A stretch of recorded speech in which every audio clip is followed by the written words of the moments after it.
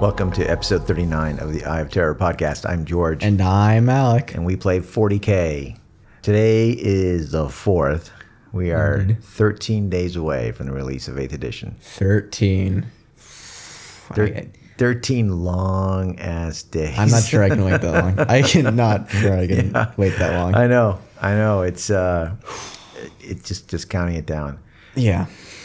You know, the rules have all been released online at this point, pretty much. You know, a lot of the faction information has been released. People have there's leaks everywhere, you know. I still think even though people have now gotten a sense of the game, that everyone's still pretty excited about the official release. Yeah, the official, I think once you see that, you'll probably see a lot more active discussion. Yeah, exactly. Because the leaks, one, you're curious, so I'm curious, so I look, but they're all like these badly photoed, you know, open book pictures, you know, and so the quality is terrible. And while you can read them, it just sort of like it doesn't feel the same at all. No, not at all. Not at all. No. As like actually getting a book. I've browsed them, but it's not like I'm... Sure, out of curiosity. Yeah, curiosity. You know, look, Imperial Knight's got 24 wounds. Okay. Yeah, that's pretty cool. Mm-hmm. Yeah, so we're excited. We've placed our order into at a local game store. Mm-hmm. So we're getting the Dark Imperium box. Yep. We're getting the wound markers, because there's way more wounds to track now, especially on vehicles. Yep. And we're getting the Maelstrom cards, because I think they've been tweaked. All the Maelstrom missions have been tweaked. Yeah, so that'll be interesting. Yeah, so we're definitely excited. Yeah, most certainly. I know. We're continuing our moratorium on 7th edition. We have not played 7th edition in the weeks leading up to it, to 8th. 8th went officially on pre-sale as of yesterday. Yeah. And from all indications, people are absolutely buying the Dark Imperium box. And there's a special edition, too. There's like a special collector's edition that doesn't have models, but it's like a special fancy version of like the rules book. Of the rules book that comes with like artwork and counters and all this other stuff. I'm not getting that. Whatever. We don't need that. Yeah, but you know, I guess it'll sell out too. I think there's only 2,000 copies of that, so that'll sell out. Yeah. So look for that on eBay soon. Yeah. Okay. So I guess while we wait, we will continue to play Shadow Wars. Probably. We played 2 games today, so later in the show we'll talk about how that went. Yeah. But let's start off with some hobby progress. Okay, so you've been working on something really interesting and unique. So why don't you talk about? Why don't you discuss that? Let me discuss Krabby and Friends. Krabby and Friends. Yeah.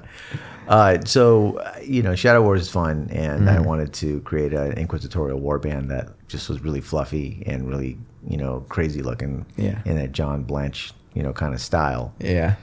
So I spent the week putting that together from various different pieces, and I have to give props to Keith Alexander over at Arrow Games. And Keith slipped me some sprues from stuff that I was looking at, like on eBay, stuff that's out of print, from the Warhammer Imperial Bretonnian sprues. Yeah, sure. From Swordsman and from other things, because they have these crazy hats and helmets that have feathers on them. They have puffy pants. They have a real sort of a Renaissance look. Yeah. And you combine that with the high-tech, sci-fi weaponry of 40K. Yep. You put them together, and you get this really weird-looking, John Blanche-looking, you know, Inquisition stuff. So I've been doing that. I put together a warband of really crazy-looking dudes. There's a blind sniper. The blind sniper. I think who relies on faith alone. I think some of these are just so unique that we might need to just homebrew rules for some of them. Like not the sniper guy. Right. But certainly, what do we do with Krabby? Okay, so Krabby, and somebody on Reddit named Krabby. So I took the skull found in the Shadow Wars terrain. You know, there's like a factory or Minotaur or something, and it has this giant skull with like spider legs or crab legs hanging down from a chain. Yeah, I thought that's just too garish. Frankly, it kind of takes away from the industrial look. It looks kind of goofy. I did not want to put that on my Shadow Wars terrain. So I omitted it when I built the Shadow Wars terrain. But I already had in mind that it would make an awesome walking throne. Yes. For somebody. So I cut off the chains part Yeah. And I found a scout, like a cockpit section sprue. Yeah. From a armored scout from Astra Militarum. Mm-hmm. So it's the seat, basically the seat part with the pilot.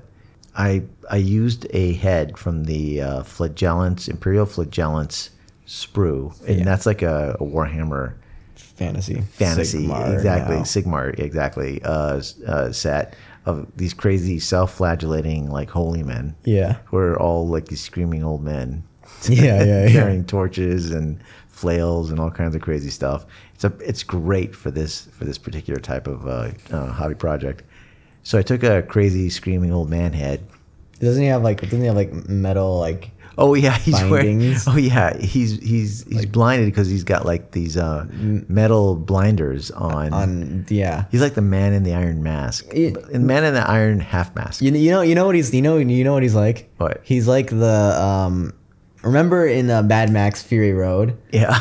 The guy who like what was he, the judge or something, who gets like blinded partway through the movie. He's got like he sits like on top of the car. Yeah. And he's got like 2 submachine guns. And then like so partway through the movie he gets blinded, so they put like a blindfold on him and he has this crazy like, I am the scales of justice. Yeah. He's that. Yeah, he's that guy. So he's sitting on I fashioned a throne out of holy books. Yeah. And this armored sentinel cockpit. Yeah. And a few other little bits I had lying around. And I put them on top of the skull. And it looks great. It looks really ridiculous. I painted half the skull silver, like lead belcher, and the other half copper. Yeah. And then I rusted it up and put grease stains and engine stains and all that stuff. And it turned out great. I submitted it to Reddit and people really liked it. One guy promptly named him Krabby, which both applies to the occupant of the seat as well as the scuttling motion of the skull below it. Yeah. So shout out to Krabby Namer 234. Yeah. So he's an inquisitor. He's a non-traditional inquisitor. Oh yeah. He's great. He's carrying a torch in one hand and he's pointing with the other. Yeah. Yeah. Which is pretty funny. Which is something inquisitors do a lot. Oh, of course. Yeah. So that's kind of a really fun project because I've been able to just take all these crazy parts from all kinds of stuff and then put together these guys that are really goofy looking and fun. Yeah. I'm looking forward to painting them. Right now I've got the party assembled and I need to paint them still. Yeah. Yeah. That'll be cool. Yeah. The other special character has got this a skull head. Again, I like cutting up servitors. Yeah. And keeping their skull heads and using that because they're the right proportion to put on top of human bodies like guardsmen and crazy robe guys. So I've got these crazy robe bodies that come from the Flagellants kit. Again, a great kit for a project like this. And I put the servitor head on top of that. So it's very metal. Yeah. Super metal. Oh, it's super metal. Yeah. All right. So working on those guys, and we'll have some pictures of Krabby and some of the guys on our Facebook page. So definitely check them out. Definitely. Other thing I did was finish the cultists. Oh my God, there's so many cultists. 20 cultists. And I tried to spend all time on them. I didn't try to just single color and then dry brush kind of a thing. Although they're cultists, so you don't have to spend that much time. You don't have to, no. But no, they turn out pretty good. They're varied color. I pretty much kept them earthy colors, and there's like a red motif, like most of the hoods, most of the shawls, most of the masks are red. There's kind of a red, red seems to be the cult color, so that's kind of a theme that's working through it. So they're done in their base, so I was very happy about that. I pretty much finished up an Exalted Sorcerer. Yeah. From the Thousand Suns. He's pretty much finished. Yeah. I think I just basically need to dry brush the base and then add a little scrub, little like shrubbery. I need to add shrubbery.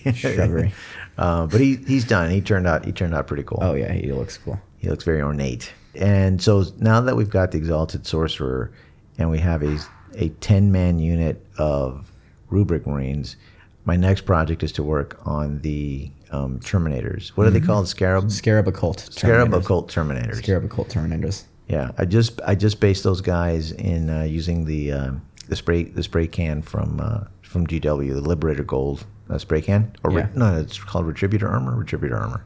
It's the $28 can of gold Yeah. paint. That one. That one. Yeah.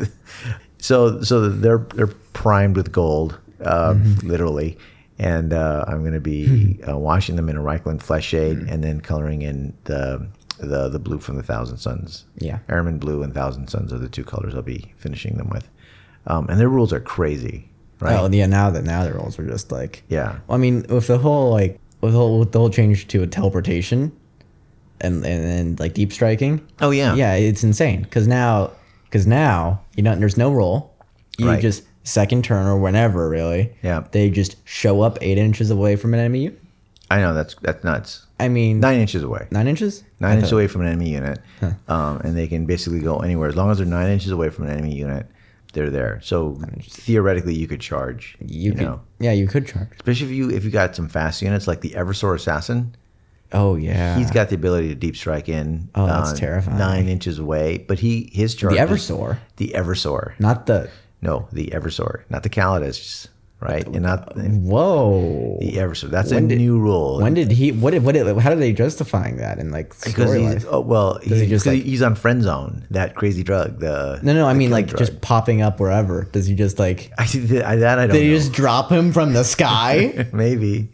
Do they like parachute him in? So there's like a long period where the enemy army just starts staring at this thing coming down on a parachute and it's waving its arms wildly at them. holding blades in both hands. What's It that? finally cuts the parachute cords. Just and lands. lands among them. Yeah. And he charges 3d6. Yeah, no. I think he had that in the last iteration rules. But now he deep Still, strikes in. Now he deep strikes in, so that's insane. Because that was one of the big Issues problems with the Eversword in the last. Well, just with assassins in general, I think. Like unless it was the Calidus or the Vindicare. Right. The other Vindicare was far away. Calidus could appear 1 inch away. Yeah, but the Eversor just had difficulty getting in. It had infiltrate, but it still had difficulty moving around. Right. And he was a target. He So was a massive target. So this He's a gives you human a blender. shot at like basically bringing him in and then charging the same turn. Yeah. Because he's got that long range on his charge. Yeah, because even the Calexis? I never knew how you pronounce Calexis is the the anti-psyker. Even he had you had 6s to hit him. yeah. So he's just hard to hit. Yeah, but Eversor was the only one who couldn't really get around that well. Yeah. So I love the way he looked and I loved his like fluff. But Oh, yeah, it's great. But I only used him once on the table, I think, because He's just not that practical. no, he's not that practical. But now, yeah. and all the assassins, All I like think- Terminators of every stripe are suddenly way more powerful because you can just drop them off Yep. and just start unloading. And now with like combi weapons, Oh yeah, right. because now you have unlimited ammo for that. So you just get your Terminators, give them like a bunch of combi meltas, and you go, I don't know, smoke a vehicle, or give them combi flamers and just have them murder a nice blob.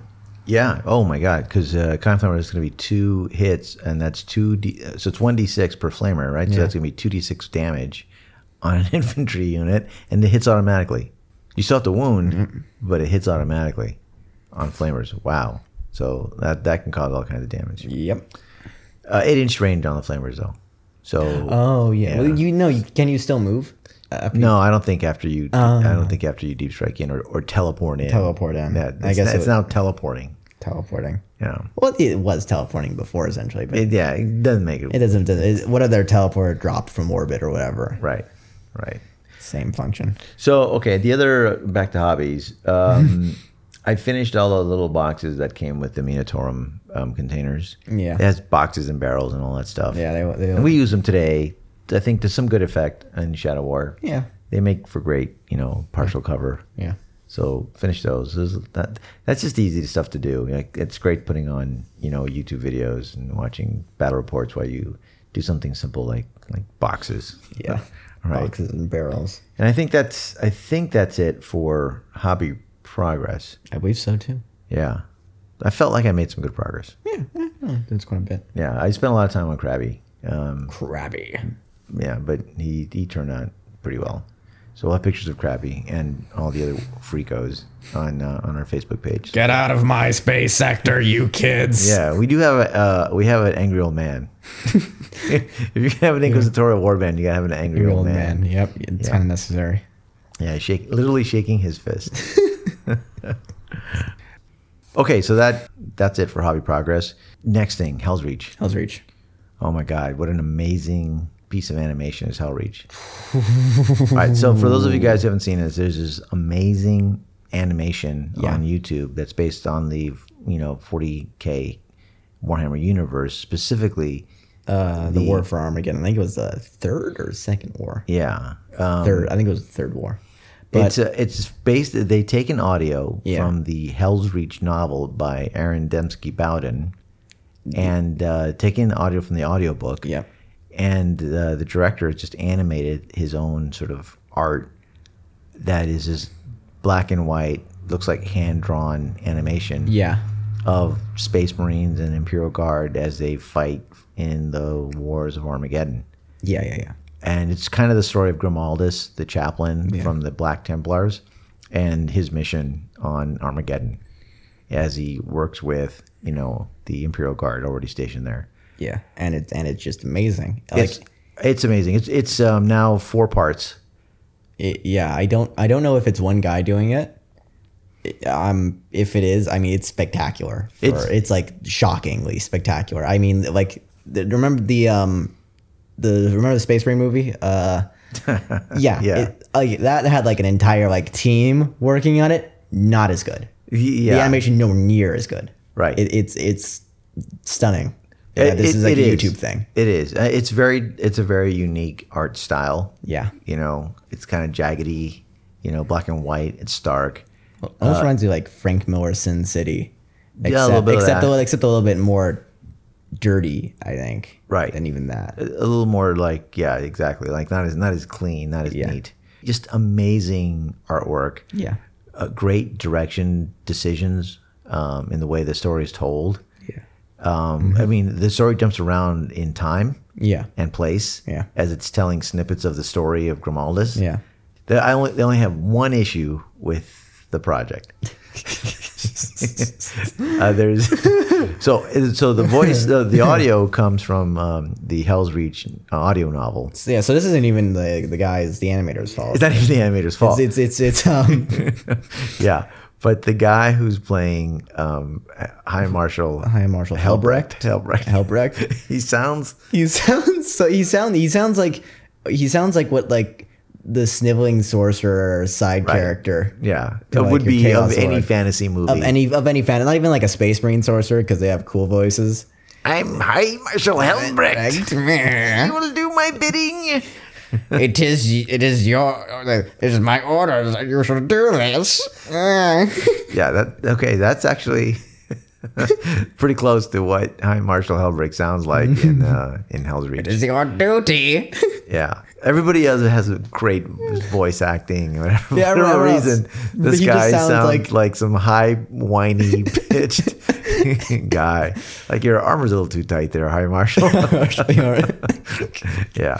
So that's my only critique, and that's a super minor critique compared to the rest of everything. For sure. It's a stunning effort by the director, and we should have looked at his name because he deserves kudos. But if you haven't seen Helsreach, go spend half hour of your life, probably a little more at this point, probably close to an hour worth of content. Yeah. It doesn't have anywhere near the views that this thing deserves. Nowhere near. It should get way more. It got a little blip of attention when it first premiered in March. Yeah. But if you watch the first 1 or 2 episodes, go back. There are now 4 episodes that have been posted. Yeah. And I'm just amazed by this project. It's awesome. Probably one of the best 40K things I've seen on YouTube. For sure. Yeah, I agree. Yeah. So anyway, Helsreach. Okay, let's take a little break. When we come back, we'll talk about a really fun card game we played called Arkham Horror, the living card game.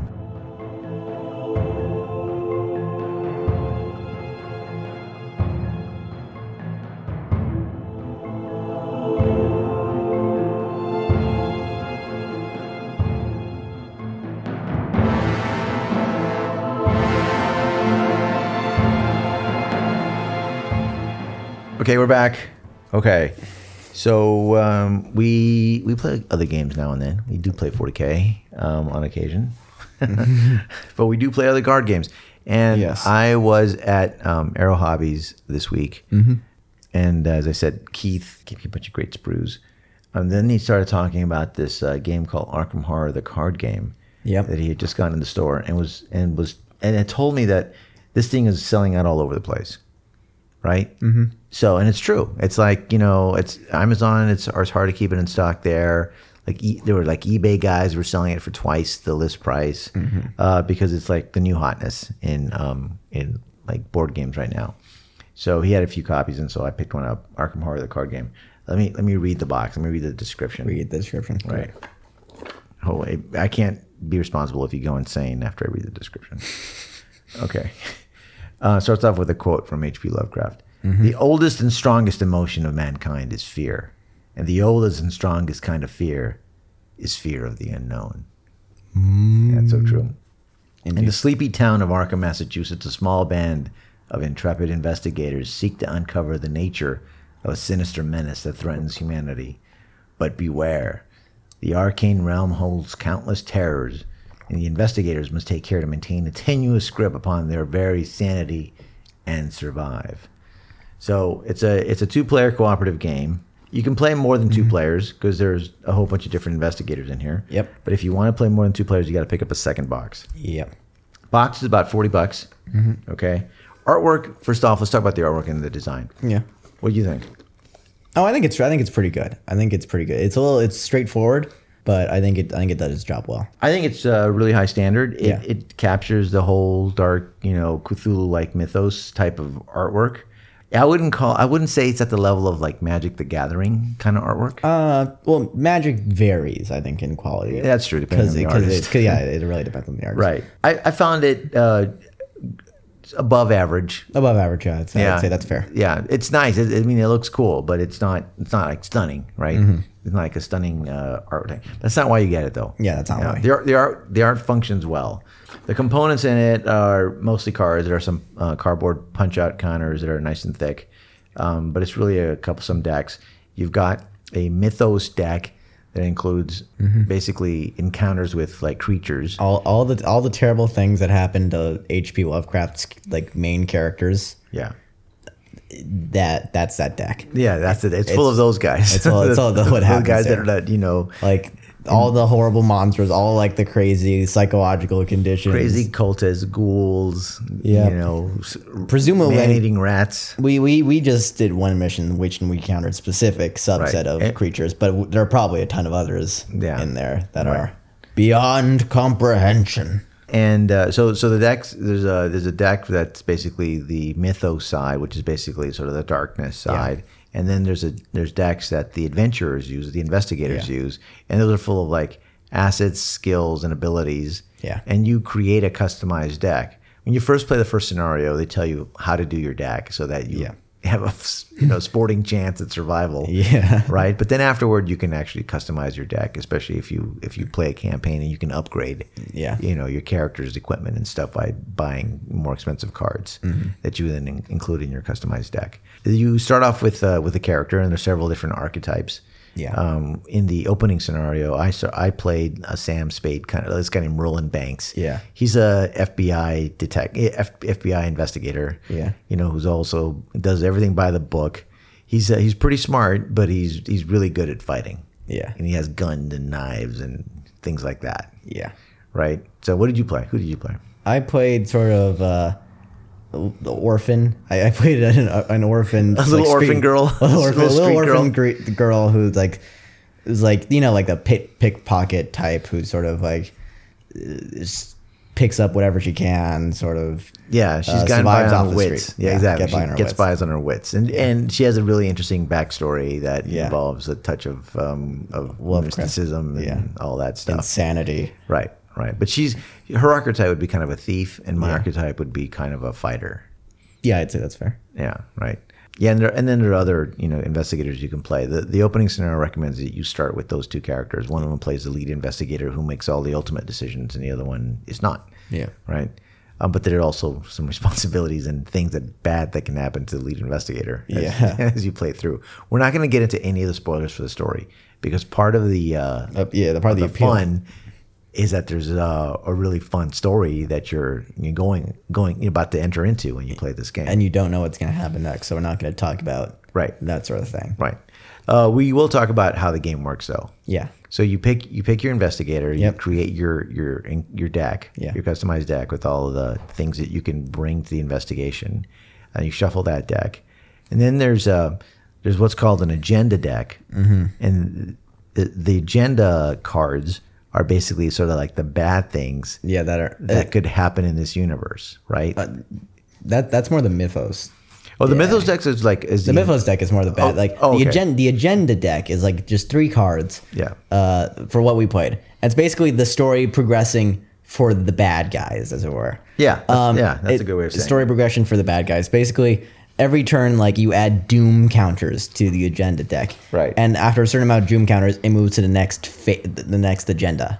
So you are trying to kind of outpace. Yeah, because there's another deck that works for you called the Act deck, in which you're doing a similar thing, except you're actively investigating like the area you're trapped in. The more clues you uncover, the more of the storyline that you get. Yeah. And you progress further in the story by basically achieving things and advancing in the Act deck. So basically, if you don't advance, but if the agenda deck runs out before the Act deck does, well, then it's unspeakable horrors and await bad things you. happen. Exactly. So you don't want that to happen. Yeah. So you're kind of on a timetable. You're on a mission to like do things. And there's no active number of rounds or anything. It's up to you. But there's a ticking clock that is working against you. That eventually, if the doom counters get to a certain level, then you're just gonna run out of options, and then bad things happen to you. Yeah. So you're trying to move ahead.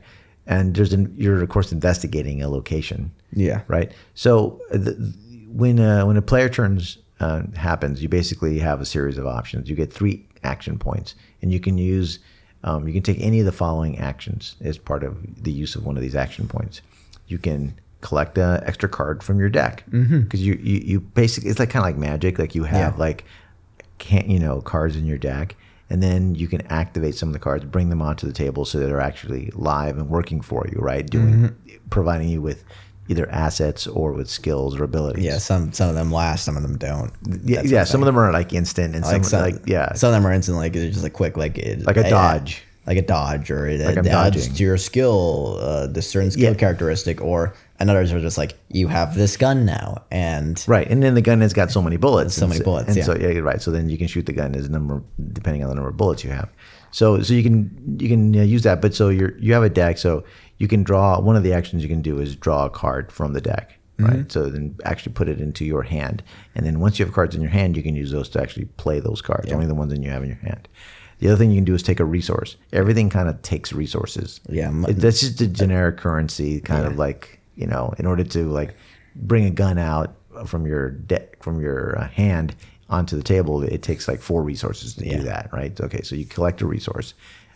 Then you can also engage an enemy. You can fight the enemy. You can evade the enemy, right? So that's other options. You can move to adjacent room, right? And I think that's it. I think so. Yeah. So you have a whole bunch of different choices you can make. Yeah. Right. And then it's up to you. You can play any of those things as long as you have 3 things to do, and you can use those 3 options in any order you want. You can move, and then engage, and then fight, whatever. Then after your turn, there's an enemy phase where the enemies do their thing if you're encountering any, and then it's called the upkeep phase. The upkeep phase where you get back resources. And you can draw some extra cards. Yeah, stuff like that. Right. And then there's finally the Mythos phase the Mythos phase is technically the first phase. Oh, that's true. That's actually the first phase. The Mythos phase is basically, this is when the bad things happen. The Doomsday Clock continues, and that's when you draw your encounters with your Mythos cards. And this can range from like monsters or like cultists or whatever to just events that happen to you, and you sort of have to take like skill checks or something, or maybe just something just happens and you can't do anything about it. Yeah, like you could be cursed, as part of it, or you basically like for my character, this isn't really much of a spoiler. Like my character was frozen in fear. Yeah. So it took he kind of lost his nerve, and basically it would take him 2 action points to accomplish, certain type of actions. Yeah, certain type of actions. Because he's kind of scared. Yeah. Now. He's super tentative about it. Yeah, he's very tentative. Yeah. So, and then there's a way of dismissing that card, but you always have to take a skill test in order to try and do it. Yeah. But that's annoying that you're stuck with this card. Yeah. So, and it absolutely has an impact. Certainly. Right. So it's a cooperative game. So you're working together. You can't tell each other what cards you're holding in your hand, but you can talk to each other and say, oh, well, okay, if you attack the enemy, then I can finish him off. Or you distract them and I'll do this and I'll do that. So you're definitely trying to solve this mystery by working together. Yeah. And it's really hard. Yeah, it is actually really hard. Yeah. Because it relies on an really interesting mechanic. I don't think I've ever seen it done like this before, but basically all your like skill check type stuff, the stuff you do to sort of advance progress, deal with mythos cards, or just beat monsters and enemies, it relies on something. It doesn't rely on like dice. It relies on something called the chaos bag. Now the chaos bag, basically, in order to do a skill test, you have like a base set of certain like numerical values for your skills. Like you might have a 4 for a combat, and maybe like 2 in intellect or 3 in willpower, something like that. And so usually that number is usually, depending on the difficulty of the check, higher than what you have to be. But in order to make the check, you have to reach into something called the chaos bag. And the chaos bag has basically a lot of mostly negative modifiers to your skill. And there's these little counters Yeah. that these little chips that you put into a bag. Yeah. And they'll say +1, -1, 0. There's -2, -2, -3, automatic -4. fail. Automatic, yeah. And then automatic there's fail. situational counters that, depending on what scenario you're playing, it could Effect. mean different things. Yeah, it could mean different things. So you're reaching your hand into the bag and then pulling out something that will affect your skill check. score. Yeah. Right? And there could be other modifiers. You could have played some cards in your hand To further, that are giving you some bonuses. And so those are, also at play here. Yeah. So last night, for example, I got the Cthulhu counter, which basically means automatic fail 3 times. Yep. 3 times on things that I should have absolutely have Be thankful it was like those sorts of stuff instead of like critical moments, I guess. Yeah. Because these things, it is called the chaos bag for a reason. It's so random that it can just like turn the tide of a game like really quickly, just like super fast. super fast. Right. And you're always you're always super nervous when you reach into the chaos, because you're like, what am I gonna pull out? Please, I can survive. Like I can survive a -2 modifier. I can survive a -2 modifier. Nothing beyond that. Nothing beyond that. Right. So you're trying to basically find clues to advance, and then move from different locations. Yeah. Along the way though, you can be hurt. Yes. So your characters all of them have different stats for this, but you have sort of a physical score and then you've got a mental score. Yeah. Anytime you take physical damage, you lose 1 on your physical damage, and if you take mental damage, you're slowly going down until the point you're insane. Yeah. Right? Yeah. And there are things that show up in the Mythos deck that automatically say you saw something horrible and you have to take you just have to do it. Mental trauma. Sometimes things will just happen to you. Yeah. There's no it. option. That's just something horrible has happened to you, and then you got to take physical or mental damage of some kind. Yeah. And so it's also about allocating the damage in a smart way. Yeah. Along the way, my character had some allies that he could, tap. So, so those guys go first. Yeah, those guys you go push first. those guys out in front. They're the ones taking. You guys, the you have fun. Deal with it. You face that. You thing. go get that Chogoth. Yeah. So it's really hard. My character is really good at combat and really good at shooting things. Mm-hmm. So he was shooting a bunch of whole different things, but he was taking a ton of damage. Yeah. And was pretty close to going insane. Yeah, my character was not nowhere near as good at combat. Probably maybe one of the worst at combat in the game, but she could dodge damage real easily. Yeah, real easily, and backstab. And constantly, it was constant trickery. It was constant trickery and just trying to evade and sort of like bypass regular combat, or at least use cards to put it so much in your favor that it's really hard to lose. Right. Right. As opposed to more. It was a really unique straightforward. character. Yeah. Yeah. I liked your character. She was good. My character had at one point again, and this is probably not a spoiler, but I remember we were facing a really super hard, tough enemy, and I'm like, I think I can deal with this. I actually had a stick of dynamite. Oh yeah, that was great. I threw a stick of dynamite at him. Boom! That was really fun. Yeah. And that was a lucky draw on the deck. So it was I think, and then after that, I think I went in with like 2 knives. That's right. I ran in the room with like, because it was another room, so I ran in the room with 2 knives and killed and finished it off. Yeah. So there's like some bosses along the way. There's some easier monsters, and then there's some traps and environmental stuff you have to deal with, and check against your different skills that your characters have. And different characters can obviously are better suited to take on different types of challenges. But sometimes you just get stuck when you draw from the Mythos deck. Yeah. Sometimes you just draw something that's gonna stick to you and engage with you, and you just got to deal with it. Yep. Yeah.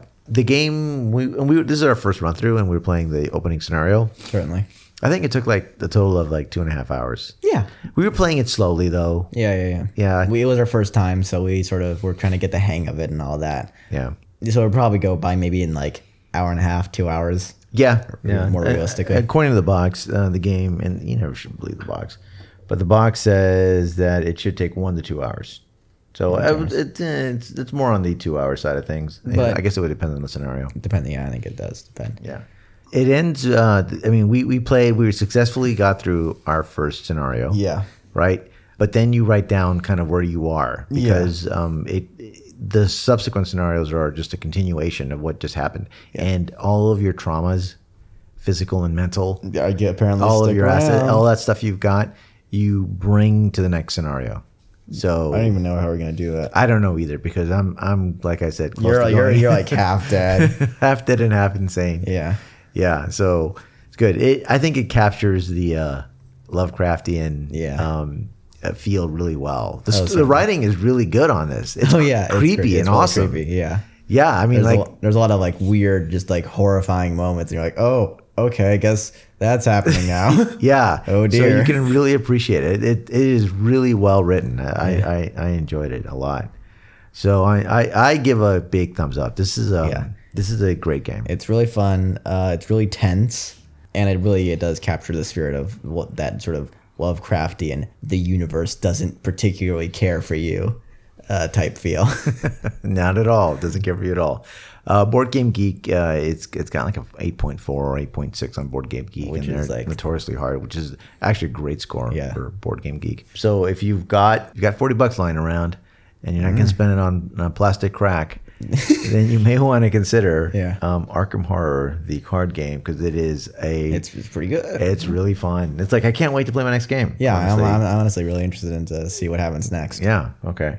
All right. So with that, we'll take a little break, and when we get back, we played 2 games of Shadow War Armageddon, and so we'll talk about that when we return. I will die on this world.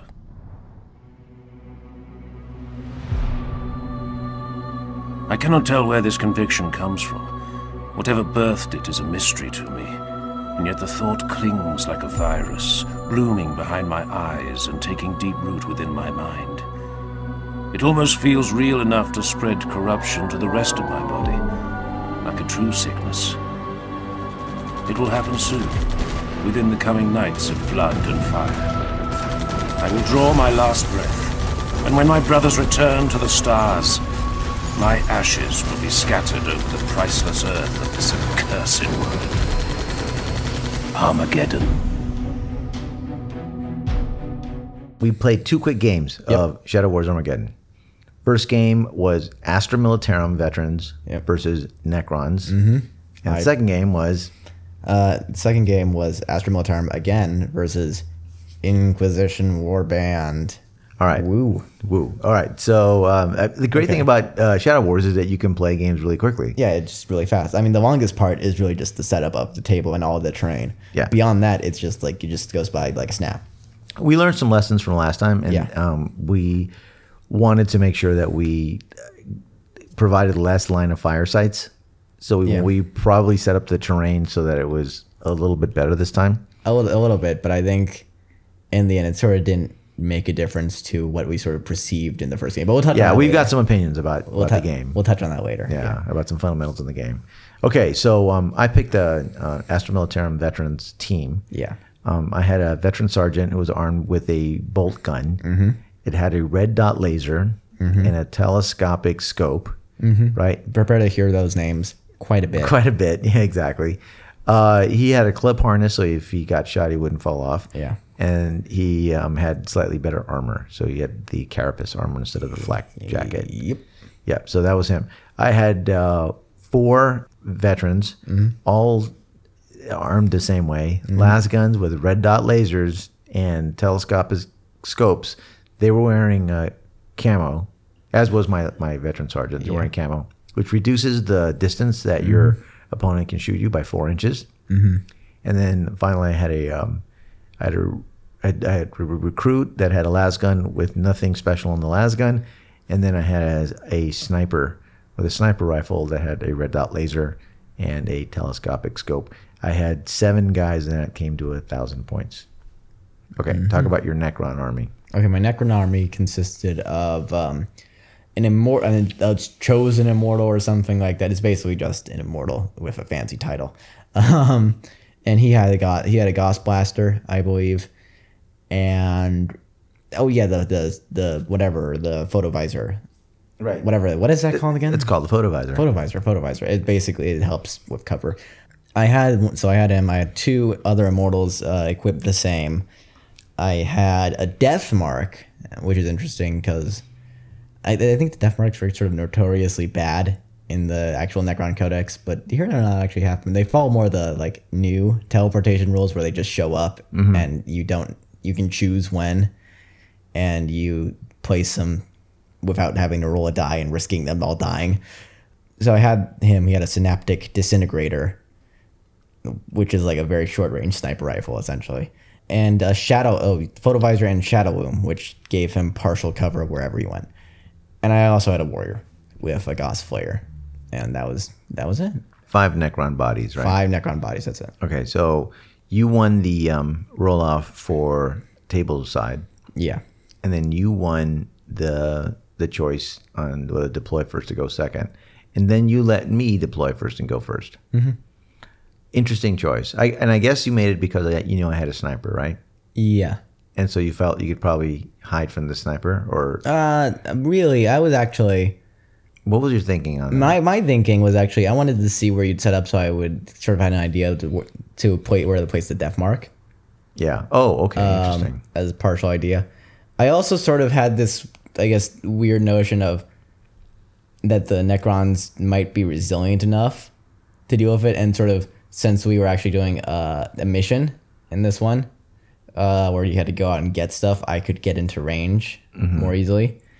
What's the toughness on the Necrons? Is it toughness 4? It's only toughness 4. So Still, it turns out I was horribly diluted, but yeah, in my assessment. So we were playing a mission called the Scavengers, which is the second mission in the book. You roll a d6 and determine how much loot there is. You put loot counters, depending on the roll you got, all throughout the map.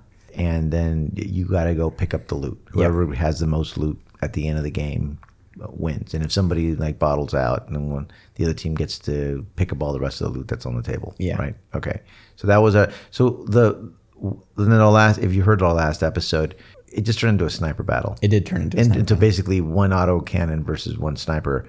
And nobody else everybody else was hiding. Everyone else was, really. So there was really, because we were playing just wipe out the other side. So there was no incentive for us to move anywhere. So we had to line of thought that, okay, since now there are objectives to grab. Right. No. You have to grab those objectives. So we have to move.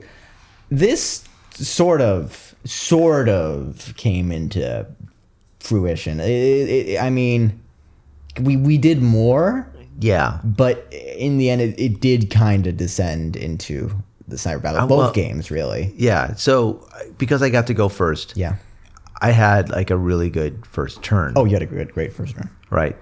So let's just get to the point of this. Yeah. The two most powerful pieces of war gear in all of Shadow War are the red dot laser and the telescopic sight.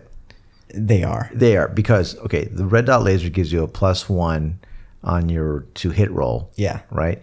And then the telescopic sight takes the short range of your weapon and adds it to the long range of your weapon. So if you've got a 24-inch bolt rifle, and short range is 12 to 12 inches and long range is 12 to 24, you take that short range up to 12 inches and you tack it onto it. And now you got a 36-inch bolt rifle. Yep. Right? When you're playing Shadow War on a 4x4 table, that's huge. It makes a ton of difference. And then you add the red dot laser, which is a +1, which can negate somebody's partial cover. It's insane.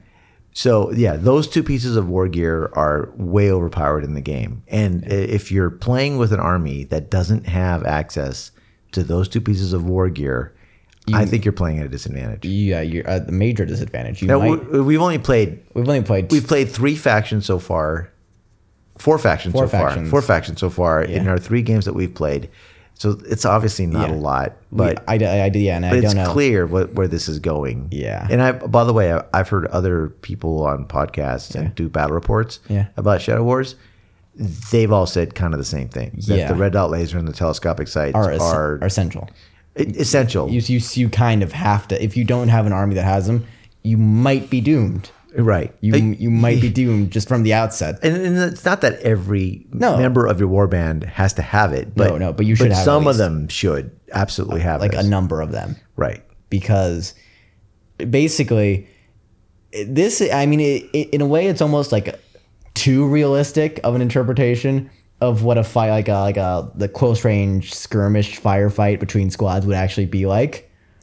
Because it does make sense that logically the guy with the longer range and the better aim assistant would be able to outdo the guy with the shorter range. Right. But it essentially devolves the game. Like, no matter what you sort of tried to go after the objective, but at the end of the day, it becomes too risky to move anywhere because you're constantly looking for okay, if I move here, who can see me? And am I in range of them to shoot them before they can shoot me? If the answer is no, you do not move. Because you will die, essentially. Well, the other mechanic in the game is that when you get hit, without even getting wounded, is that you're pinned. You're pinned. So that means you're down, and that means you're going to lose a turn. That character will lose a turn. Even if they don't get wounded, they're going to lose a turn. They're going to take them a whole turn to get back up again. And this can create sort of like a cycle. Where basically, if you down enough people on the enemy side, you can just keep pinning them. Yes, and they won't. And the other guy will suddenly have no agency in the game. Right. So in the first round, I basically ended up pinning 3 of your guys. Yeah. Right. Now I don't even know if I wounded them. Yeah. Right. But because they went down, that means that next turn they were unable to shoot. Or all they could do is crawl 2 inches or something. Yeah. Right? They can't even really do anything. So, and I had 7 guys on my side. Yeah. You had 5 guys on your side. Yeah. 3 of your guys are pinned. Yeah. So they can't shoot or move more than 2 inches. And all of my weapons are shorter range than yours. Right. You have 24-inch range. So I have to slug up the table at 4 inches. Right. And because I may not even be wounding them. But as long as you hit them, you essentially make them worthless. Right. So I think that's a little bit of there needs to be some sort of tweak too, I think. There has to be a major tweak. To either the Necrons being able to get up quicker or faster. Like that. Or just other factions in general having either options to get longer range stuff. Yeah. Or change that whole getting hit immediately downs you thing. Or immediately pins you thing. Because that's kind of... That's a harsh mechanic. Because whoever gains the momentum first can easily keep the momentum going with them. Yeah, I think so. It's really hard to turn it around unless they get unlucky, essentially. I mean, maybe we're not taking advantage of our hide. One of the things you can do is hide. Yeah. Right. You can't do that if you are the recipient of a first round. Yeah. So anyway, but I think that you're right. I think that the pinning rule has to be somehow modified in some sort of way. So maybe it's not an automatic pin. Maybe you have to roll. Yeah. At least on a 50-50 chance, you have a chance at not getting pinned or something. Something like that. Yeah, because right now, I mean, it was over by 3 rounds. Yeah, for 'Cause me. I had captured 2 loot. I had killed one of the Necrons. And I was just kept getting pinned the moment I kept getting back up. Right. Oh, my sniper had something called toxic rounds. Yeah, which automatically which wounds on a 2+. No, it automatically doesn't automatically. Oh, that's right. Automatically. It automatically wounds, automatically and then wounds. it's just So no matter what the toughness is of your opponent, yeah, you're just gonna wound. You're gonna wound them no matter what. Right. And so that game was over really quickly. And then I immediately realized I cannot play Necrons because they'll just die. Right. Right. If you have which to is a start, thought I would never thought I would have with Necrons. Yeah. Well, if you have to start on opposite sides of the map, it's tough when you've got longer range stuff that can just pin you down. Yep. All right. So we decided, okay, let's play a second game. Yeah, let's play a second game. A little more, trying to make it a little more fair. So what you chose the Inquisition. I chose the Inquisition, and this time I essentially equipped my people along similar lines to yours. Although I think I made a big mistake here, not in equipment, but with deployment. But I'll say something about that later. Yeah, so I equipped my guys. I had one Inquisitor who had power armor, a sniper rifle, a whole bunch of goodies, including the telescopic sight, the red dot laser, a photo visor, an equip harness.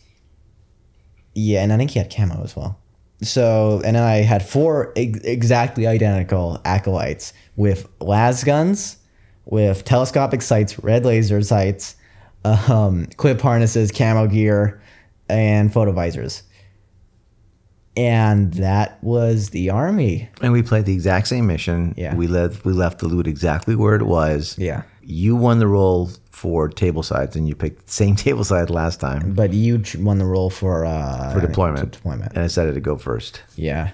I fudged my rolls. I didn't have a great first turn, I think. No, you didn't. And also, you hid this time. I hid. I learned my lesson. You were totally out of line of sight. Yeah. Yeah. You did not want to be peeking up over anything. That part was good, but my fatal flaw, I think, in that deployment was I had 2 guys sort of in a corner-esque. I should have measured this. I was really dumb to not have done this, but they were out of line of sight for most of your army, so they're essentially worthless. Yeah, not doing anything. But they are within line of sight of your sniper. Yeah. So which is like a terrible decision on my part. Yeah, because they would pop up and then my sniper would just shoot them. Yeah, you just shoot them. Like I only could use them in situations where like some of your guys advance, and I'm like, okay, time to pop out and do my thing. But the game essentially went very similar to the first game we ever had in that I think there was more movement on your part. Yeah, I decided to just run. I was running my guys since I couldn't see your guys, and I thought I'd just run them up and try to get as many of the loot counters as possible. I got 2 of them for sure, and then I was getting close to picking up a third. But it turned into a sniper fight again. Yeah, it turned into a sniper fight. Because at a certain point, you just started to not go after the objectives because you realized, I think, that it's too dangerous. It's too dangerous. I could lose the game if I go after these objectives. The objectives, when we had placed some of them in places that were kind of open ground. Yeah. So they were, you really needed to be risky to go out and get it. Yeah. But it made no sense to go out there. And since there's no limit on the number of turns. Yeah, it makes no sense to go out there and. Right. I had a slight advantage. I think I had lost two guys. You lost I ended up losing 3 guys in total by the end of the battle. And I'd killed one of your guys. A monster. There's a fun little rule in there that basically there's a potential that a mutant or a monster in the Hive City shows up and then either kills or harasses one of your dudes. One of your dudes. Yeah. So we both got. We both threw the monster at one point. No one died because of it, but yeah. Basically, I had taken out one of your acolytes, and you had killed 3 or taken down 3 of my Astra Militarum. Yeah, but I think that the tide was shifting towards me. It was because of the sniper placement you talked about. Oh, yeah, because of sniper placement, also because the guys I did have around were sort of getting that cycle of getting pinned all the time over and over again and not being able to retaliate. Right. So it looked like it was gonna go in your favor pretty quickly until you failed the bottle test. Yeah, if you lose 25% of your warband, then you have to take a bottle test, which is basically you roll against leadership. Yeah. It turns out Astra Militarum have a leadership of 8. Yeah. I rolled a 10 at the top of one of my turns, and that was it. You fled. And, the IG turned tail and ran. And the Inquisition said, wow. Wow, that that was a lucky break. So I failed. So I lost that thing. You know, it's tough to play. It's going to be tough to sort of find the right scenario to mitigate some of the impact that the red laser sight. Because I think because of that, this sort of turns because of that and the pinning mechanic. Yeah. This is a very flawed game. This is a very flawed game. At least I don't know if very flawed art. is the right word. I would say that I think it makes for one side to be overpowered if they. I would say that's a very flawed game. Not just because of that, but because even the objectives. I mean, I think there are certain other certain other missions that have sort of different rules. I think there was one that was like where one team's like infiltrating or whatever, right. So that might mitigate that. But the others that might just have more straightforward grab this or take hold this. Yeah, and we'll keep playing those. I mean, we'll keep playing, and look, we'll try it for different at the end missions. of the day, if it really becomes too much of an issue, we can do a house rule and say no telescopic sights, or maybe no pinning is not a thing, or maybe pinning is a roll. Pinning as a roll. Pinning is a roll. Maybe it's a 50-50 roll, so that way you don't. That way you're not constantly. You got hit, but you didn't really go down. And so it just turns into one guy shooting, and the other guy just kind of stands there and right. It's my turn. Oh, right. That's the end of my turn. Right, exactly. Yeah. There's a lot of that. There can be a lot of that. Yeah, so I think the combination of the war gear and the pinning rule makes for it can get lopsided really quickly. Yeah. Also, the bottle test is kind of weird. You know, the fact that you could be winning and then suddenly I think you run away. I think I get that more. I get that more. I think there should be a larger amount that. Well, I guess. I think there should be a larger amount maybe that you lose, but I get it. I get that more than I do the other rules. That your morale suddenly fails. That your morale is like, I was in very high spirits when I ran away. You were in very high. I mean, it was like I'm winning this game. That was I think that was sort of a unique situation, and because you had a lot of dudes, that was sort of. Yeah, I still enjoy it. It's really high tension. Yeah, it can feel really fun. Yeah, but it needs some tweaks. I think it does need some tweaks. It does need some tweaks. I don't know. We'd love to hear if you guys are playing Shadow Wars. We'd love to hear your experiences. Ideally, if you could send us even an audio file where you could just spend 30 seconds telling us about something that happened in Shadow Wars that's either great or not great. We'd love to hear it. We'll include it in our next episode. But even if it's not an audio file, send us an email and let us know what you guys think and what your experiences with Shadow Wars are. We're using it as a proxy game while we wait for 8th edition.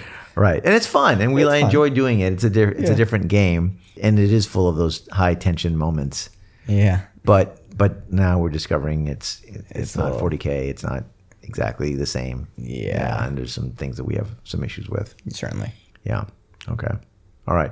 So we encourage you to send us emails based on your Shadow Wars experiences. Our email is the Eye of Terror podcast at gmail.com. You can also contact us via our Facebook page.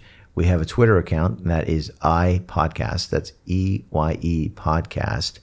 Other than that, I think that wraps it up for this episode. I believe so, yeah. All right. So when we next get back on the air, it's very likely that we will have in our hands the 8th edition rule book. Yeah. In all its official glory. So as I mentioned, we've got the Dark Imperium box. Yep. With the hardcover rule set coming. Those models. I know. Models. Oh man, yeah. That Death Guard. Oh, well, so I never got your opinion on the Primaris Marines. Oh yeah. What did you think of the Primaris Marines? The last minute opinion. Last minute opinion before we sign off. Primaris. I like the look. I really enjoy the look. I enjoy the scale. I just sort of want something to even it out because I'm a Chaos player, obviously. So and I don't get access to that, so I'm a little like, oh, everyone else is putting some new toys, but I mean, Death Guard are cool, so I'm glad I have those now. And in story, I'm a little confused because it seems a little because there was like certain titles that they had like ancient, like Primaris Ancient, which implies that they've been around. So I need to know more of the fluff on them and sort of why they were either how they were created or why they were allowed to be created, because like the Mechanicus and just the Imperium in general is very, very resistant to change. So, but as I mean, I get it. So there would sort of be a necessity to make new stuff, considering like the Black Crusade and the galaxy being split in half. And I sort of get that, but even then, we're dealing with weirdo religious fundamentalists here who aren't logical necessarily in every situation. So, I mean, I just need some sort of, I just need something in the fluff to sell me on it, and then I'd probably be fine with it. Okay. I mean, we have to take a step back out of the fluff for a second and look at the real world. GDL has been getting some pressure to do true scale Marines. Yeah. You know, because everybody's been complaining about how Space Marines aren't really the right scale compared to Astra Militarum or any of the human guys, right? But even in the fluff, though, these guys are supposed to be bigger than the regular Space They Marines, are bigger. And by the way, they are. Their models are bigger than the models are bigger than regular Space Marines, but that's not really scale Space Marines, and that's just... I know you just up this, right. Yeah, that's not really scale. You just legitimized the smaller scale, saying that was true scale. Yeah, and now we've got bigger guys. Right. Yeah. Well, I mean, it looks like GW, I think eventually is going to slowly, I think, and this is over years, phase out the legacy Space Marine models. Ooh, there's too much of it out there, and there's too many kits out there to do that in one fell swoop. Yeah. Right. But I think over time, they'll probably be releasing all new Space Marine units in the Primaris scale. Yeah, that would make sense. In all likelihood, over time. And there'll still be inner operability. You can use some or all the parts from old Space Marines to modify Primaris and vice versa. Yeah. Up to a point, and then it's going to slowly fade away.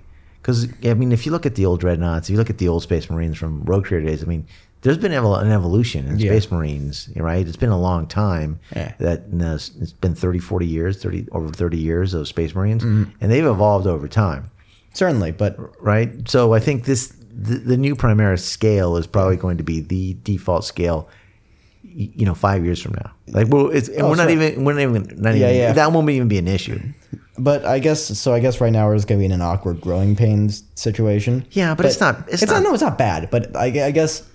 Well, I want the shiny new toys, but also, because it feels a little weird right now because it's like, why don't Chaos have it? Well, if that is true, then it's going to be... I think the Chaos Death Guard models are in the Primaris size. It's similar, but even then, they have lesser stat lines to a certain extent. They don't have 2 wounds, they have 1 wound. Yeah, true. And I mean, like, the leaders look like bigger, but we don't know the points allocation either. But also like the plague Marines are clearly smaller than the Primaris Marines. They have a whole bunch of craziness on them, but they're smaller inherent. Like they're smaller dudes. I think you're right. Yeah, I mean, it feels weird because I play Chaos Space Marines to sort of get that chaosy feel while having the sort of the sort of gravitas that the Space Marines carry. So sort of having these. I think these like bigger, better counterparts kind of takes that dynamic away to me for now, at least, until we get some sort of wacky equivalent. Okay. All right. Well, I expect sooner rather than later there'll be a Primaris equivalent to Chaos. I think so. Abaddon, some sort of, and Fabius Bile. We'll work on something. Yeah, they'll like, Primaris Space Marines? Or the Chaos Gods will just go, here's our version. Right. Or the Chaos Gods. Yeah, they'll say, the Chaos Gods will be like, here's our blessings. You guys get upgrades. That's easy to do. Yeah. Right. Sure. All right, let's end with a really ominous rumor that we heard. Which rumor was that? The Master of Mankind is dead. Oh, yeah, that was so weird. Yeah. What does that all right. mean? Who knows what it means? What does it mean, man? All right. It's so crazy. that's the rumor. That's a rumor. that has been made the internet today. The Master of Mankind is dead. Now, it was, who knows what that means. I mean, it could be nonsense and not true at all. It could be a garbled transmission.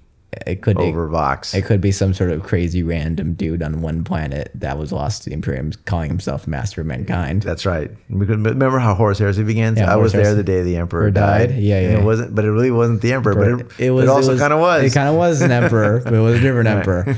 All right. So we don't know the lore of found in the new 8th edition. But I guess some of that mystery will maybe further revealed once we get our hands on the book. All right. Mm-hmm. So on that terrible and sad note, we'll end episode 39. Sorry to end on a bummer. Yeah, it's a little bit of a. It is kind of a bummer. Oh well. Yeah. Sorry, Master of Mankind. Sorry. You may or may not be dead. All right. With that, I'm George. And I'm Alec. And we play 40K. We'll see you guys soon.